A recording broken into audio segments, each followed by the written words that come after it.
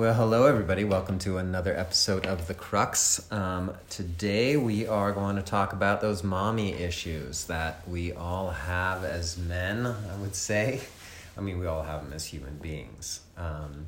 This is Ryan, if you don't know. Slade here. I'm going to just give a quick kind of crash course in why everyone is suffering to some degree or grappling with failures of attunement, that live on into adulthood. So what I mean by failures of attunement, when you're a very small child, like you're extraordinarily needy, you're extraordinarily dependent, and you're looking to your primary caregiver. In most cases, right? It's a mother that is trying her best to meet those needs, to read the nonverbal cues from you as a baby, to comfort you, and of course that continues on through toddlerhood and onwards, and they are going to fail at times, and that is going to piss your little being off. And that those moments, those experiences, and maybe they're many, and maybe it ends up being the whole aspects of yourself. Like maybe it's your more angry aspect is never really attuned to. It's too threatening to your mother, say, and you have to shut that aspect of you off, compartmentalize it. So all this happens, right? It's just kind of part of the deal of being in a human body, right? So what does that mean for our adult relationships? Well, how we're wired is such that we begin to see our primary our partner as our primary, meaning we, especially after the first year or two, after all the, honeymoon cocktail of, endogenous, neurochemicals start to kind of wear off. We start to automate our partner. We start to familiarize our partner, and they become a composite of all of our previous attachment figures. In other words, they become mommy at times. And so we're here today to really talk explicitly about how does that show up? What's some common ways we see that showing up, and what can we do about it to start to actually repattern it so that you feel more and more like an adult and not a disgruntled child in your relationship. Yeah, it's one of the ways. I love that setup, Ryan, because it's one of the ways that we want to help men have the relationship and be able to co-create the relationship that they want, because our like you said, we can't help but project our primary caregiver, in many cases the mother, onto our partner. But here's the problem. To the degree you have your partner in that role, you're not going to get the version of them that you want. Whether it's the intimate, the relaxed, the spontaneous, the sexy, the adventurous person that you dream of can't behave that way when you're in a younger part of yourself, in the boy, trying to get needs met from them. They won't even know why they don't feel connected to you or why they're not feeling open. They'll just feel shut down, annoyed, frustrated. And so we want to tease that apart and help you really understand, why am I not getting the version of her that I want? Often, at least on your side of it, it's because she's in a role that she can't win in, because it's not actually your partner's job. Mm-hmm. To meet all of those needs. Right, exactly. And just to spell that out, though, we're kind of trying to walk a middle path here, right? Because it is their job to attune to you to some degree, as it is your job to attune to them. That's the pact. Like if you're not doing that, you're not going to have a viable relationship, right? But what we're going to get at today is, how do you present what's happening for you in such a way that you can actually be like reasonably, attuned to, so that you're not signaling in a kind of passive, implicit way what you need, and just kind of expecting them to get it. That's, no dig on anybody out there, because I've done it myself. We're working on it too. It's that's a childish way to get your needs met, right? Yeah, and the way that could look is walking around your house with your family, with your partner, and having a whole bunch of things happening inside of you. Anger, resentment, things you want, things you're afraid of, all sorts of things, not sharing them, and somehow implicitly expecting your partner to read you out, to draw you out, to behave in a way that you like without you having to ask for what you need, and holding that whole conversation inside of you, and then resenting your partner when they don't behave accordingly. Mm-hmm.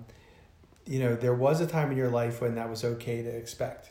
Mm-hmm. Between the ages of 0 and whenever you went off to school, you got to be you, and all of your moods and all of your emotions, and your partner, primary caregiver, in many cases your mother, should have attuned to you. Mm-hmm. and gotten, oh, he needs food, oh, he needs space, oh, he needs to have his feelings. Mm-hmm. So maybe an example would help. That'd be great. Yeah. So I've been guilty of this as much as the next person, because in my growing up with my mother, all of my range of needs and feelings and angers and triggers and all of that often felt like too much for her. She was stressed out. She was often alone with the way my father wasn't around a lot. And she was always at her limit. She didn't actually have the space for the whole range of what I was feeling. And so when I would have a strong reaction or response or needed something different than what she was doing, it would send her off to actually really leave the room and have to just leave me and shut her door, and I was left out there alone. So I learned very early, the whole range of what's going on inside of me is too much for her. So I'm going to keep that to myself. And then resent her because I didn't have an expression for all of that. Fast forward to today, when I'm not expressing what I'm feeling, when I'm not letting Misha in on my inner world, I'm carrying it, and I'm full, and it comes out of my tone and my sarcasm or my gruffness or even just my energy, or sometimes it comes out in just my not being present, just being dissociated. And she gets more and more aware of that, and that really impacts her until we get to the point where she just literally reasonably can't take it anymore. It's like, where are you? What's going on? Where are you, Slade? Until I finally really name it and roll out exactly it is what I'm in pain about, what I'm feeling. And what I find 9 times out of 10 with her, as soon as I do that, she's like, oh, there you are. It's so good to know what's happening inside. I'm sorry that it's painful. I'm sorry what's happening, but what can we do? And then we're in conversation. So it's just, it's a real process and it takes my own work to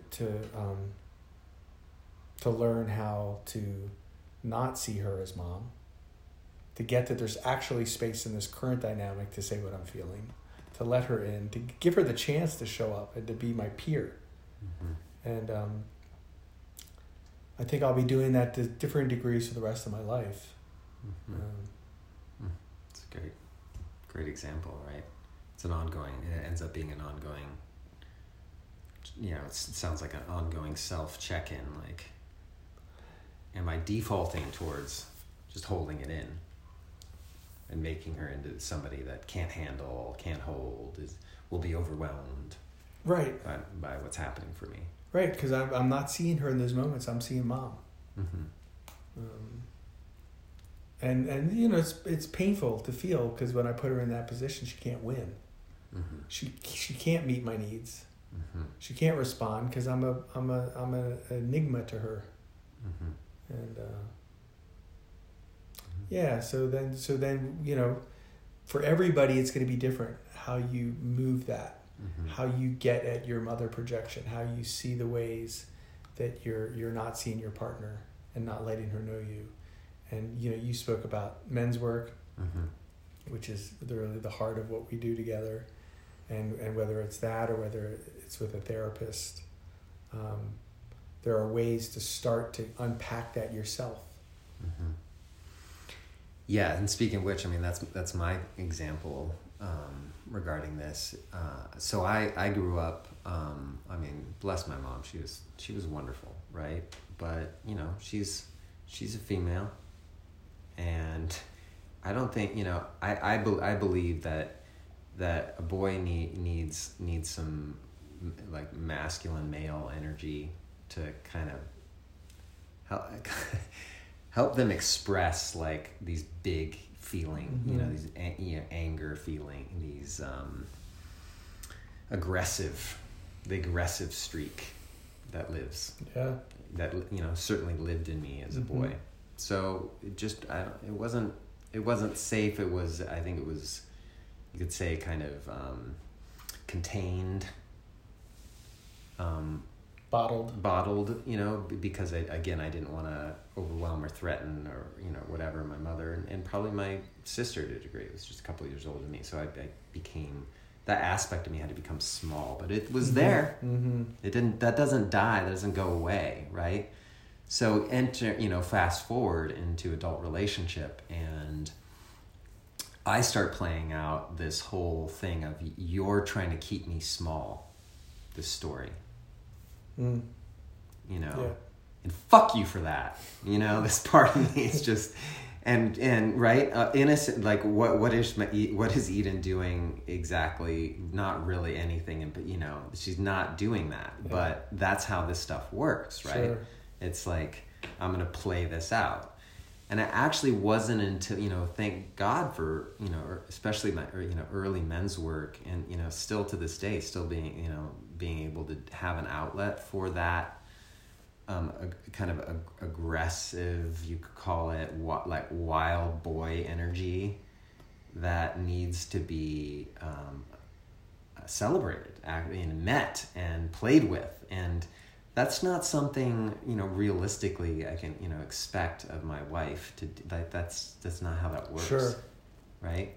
So when I have the opportunity to be that wild boy with my men, mm-hmm. My Sure. brothers, I come back and it's like my vitality is restored, and I can bring in the right amount of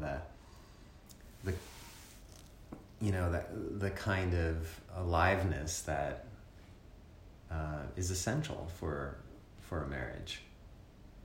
Yeah. So you're really, I appreciate you're really speaking to one of the ways that you take care of yourself, mm-hmm. create the space in yourself, and not expect Eden to take that on for you, to even feel like that's her job. Right. And you take care of that yourself, and then you can let her in to mm-hmm. that wildness yourself, but mm-hmm. it's because you're already holding it, right. you're already with it. Yeah. Yeah, that's great. And it's gotten its full range, like it's been able to just like romp around. Yeah.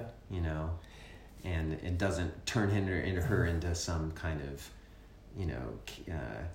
captor. You're right.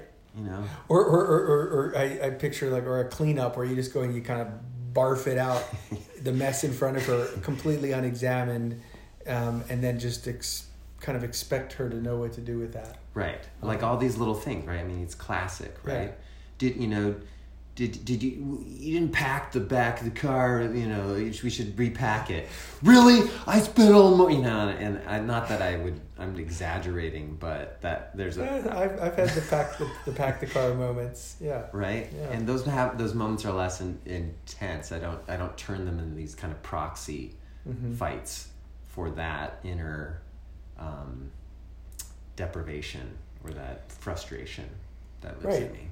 Yeah, you take responsibility of that for yourself. Right. Yeah, and that's really, what we're talking about here. Is we want to bring awareness to, if you want an adult relationship that's full of adventure and spontaneity and knowing each other and intimacy and sexuality and all of that, it requires showing up to that bond as an adult. Again, like Ryan said, in the first year or two, you get away with a lot with each other. But after you've been in for a while, and the young parts of you are active, much more active, and it requires adult maintenance of yourself and exploration of yourself, and then crossing that distance to let your partner in. Right. And in that way, that's one of the that brings them into peer relationship with you, and lets them actually meet your needs and fulfill your dreams and be that partner that you want. Right. Because you've given them something to go on. Right, and you've provided them a actual realistic request, like something that's actually doable. You're not just sort of dumping in a chaotic way all of your attachment wounding and being like, solve it, because that's your job, right? Make me feel like enough as a person. Right. Which, not the job. So that was actually really, I didn't expect, to have gone there, certainly for my piece, and it was really, really helpful. I mean, even for me, just to kind of get that reminder about what it means to create an adult relationship, that it requires quite a bit of deliberateness, because the pull, unfortunately, is back to this sort of collapsed, like inherently frustrating dynamic. Yeah, that expectation, and maybe in this awareness, you all can go out and sort of be curious in your own lives. Mm-hmm. Where am I expecting my partner to come get me, to come find me? Mm-hmm. What are the moments where I'm holding a lot and not saying it, and judging them for how they're being around me? What are and even if you can capture one or two in your week, mm-hmm. You start to get a sense. Oh, that's my version of that. Mm-hmm. And then we'll always talk about things you can do. Ryan talked about men's group. We both work with individuals and couples. There's lots of ways to take responsibility for what you learn about yourself. Mm-hmm. So, and we would love to hear what you're finding. And questions you have about what you can do with it. Thanks so much for listening, and till next time, everybody.